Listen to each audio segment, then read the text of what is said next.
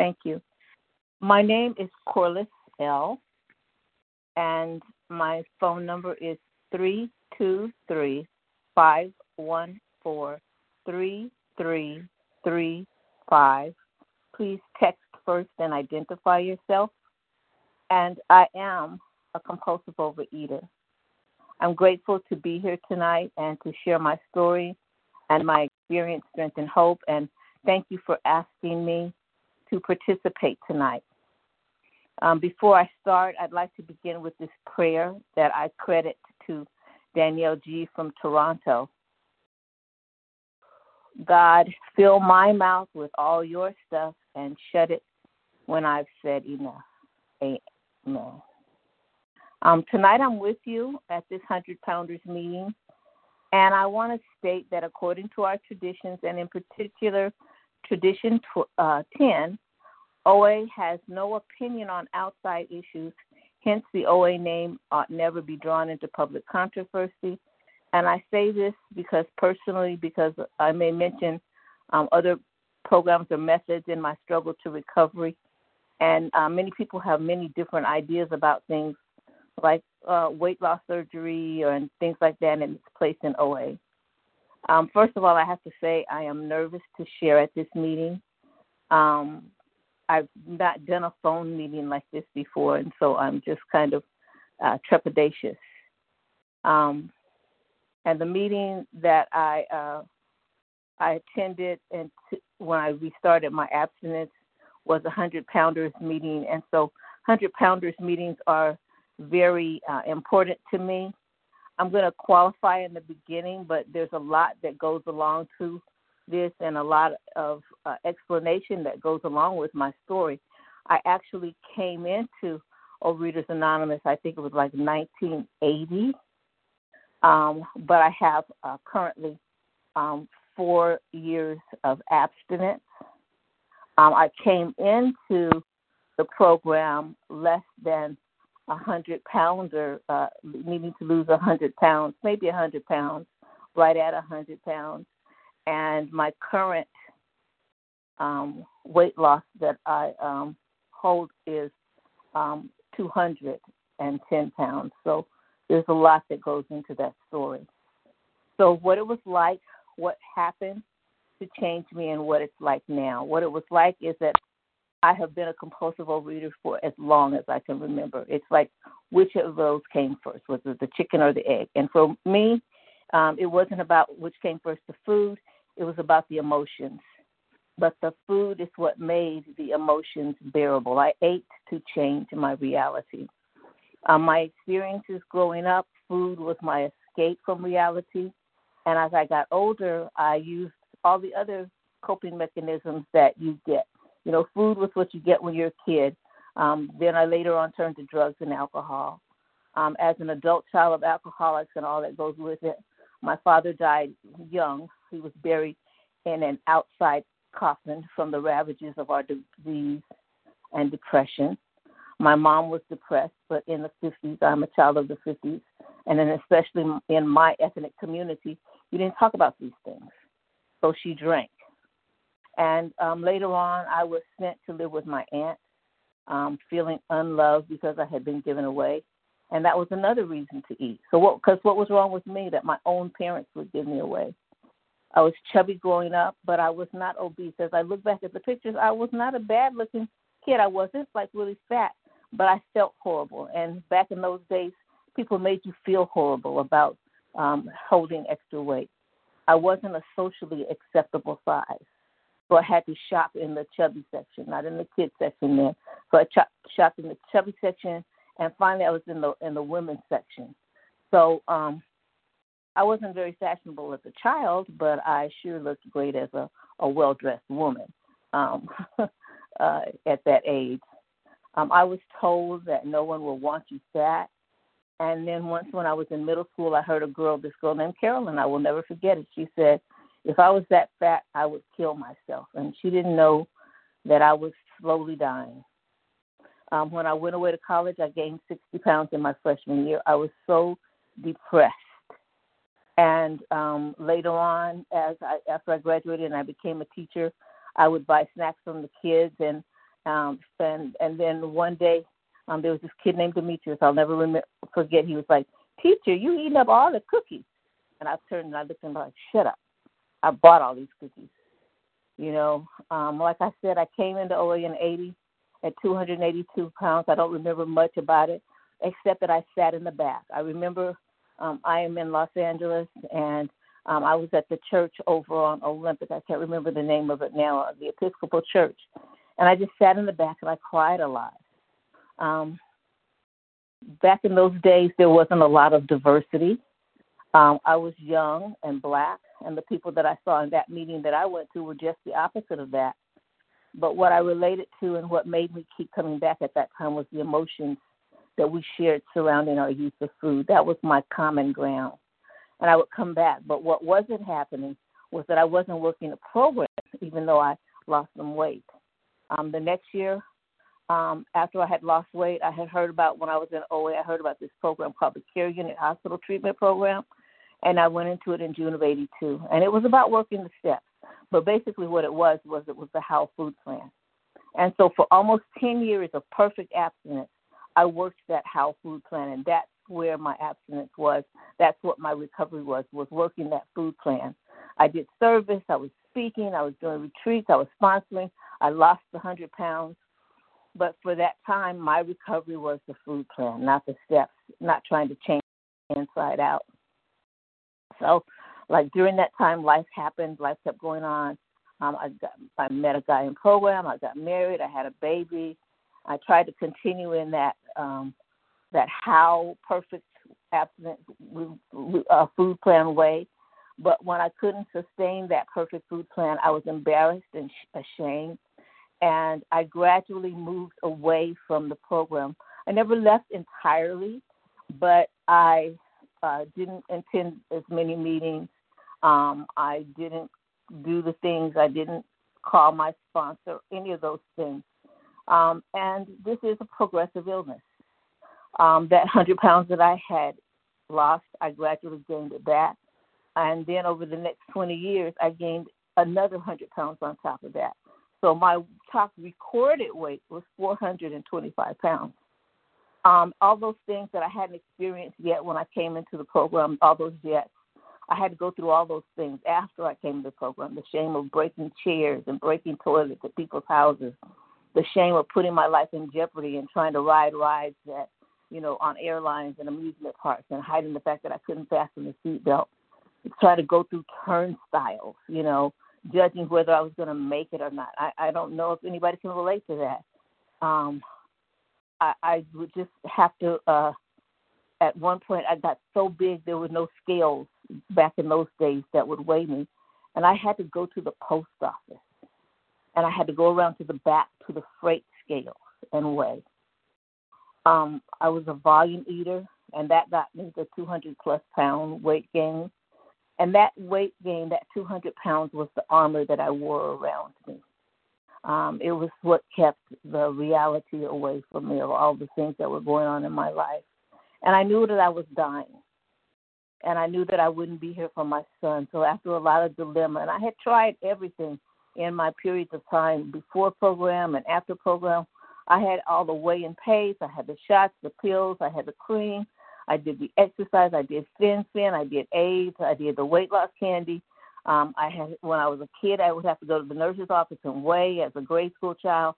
And so in 2006, I decided that I would have the bariatric surgery. And I lost 100 pounds for the third time. And then later on, I had a revision in 2017. But bariatric surgery wasn't what the answer was, and that wasn't what helped me to lose the weight again. What helped me was the program of Overeaters Anonymous. And what keeps it off today is the program of Overeaters Anonymous. So what it's like now, there's a quote, "Those who forget history are doomed to repeat it." So food is a symptom. It's an inside job. I came back into the program in May of 2019 because for that entire 20 years that I was in and out, I had friends from the program that loved me, and they would invite me back, and I would be a part of the birthday party and celebrations and special events. And then in 2019, I was grazing. And grazing was a habit that I had picked up as a result of the bariatric surgery and not being able to eat a lot at one time. I was eating all day and all night, and I was gaining again. And I was desperate to stop. And somehow I didn't feel that I had the ability to lose another 100 pounds. And I had been invited back to the Thursday night meeting of on Zoom. No, it wasn't on Zoom. It was still in person, to the 100-pounder meeting on the Thursday night meeting in Los Angeles in Westchester, because my old sponsor was back in town, and she was celebrating over 40 years, and she was speaking at the meeting. So that night, excuse me, that night I was struck with the gift of abstinence. Now, believe me, that road has narrowed from when I first came back in 4 years ago. But what kept me at this time are the steps and the tools. Excuse me. I make a lot of meetings. I read literature. I make phone calls. I have an action plan and a food plan. But my food plan is not my abstinence like it used to be. I sponsor, I write, I do service when asked to at all levels. And I want to thank my sponsors that guide me and gently remind me and point me to recovery. I've said before, people have heard me say that it takes a lot of people to keep me on the planet. I have my sponsors. I also have therapists and psychiatrists and loving friends and all of you fellows. And I'm grateful for every bite that I took. I'm grateful for every pound that I gained, because it kept me on the planet long enough to get back into recovery. And so today I wear the scars of my disease. I have the sagging skin. I have the bulging areas. But the big book talks about contempt prior to investigation. And for me, I have to believe that God exists and that he will lead me through my life and through my recovery. I know that for me, I have to keep coming back.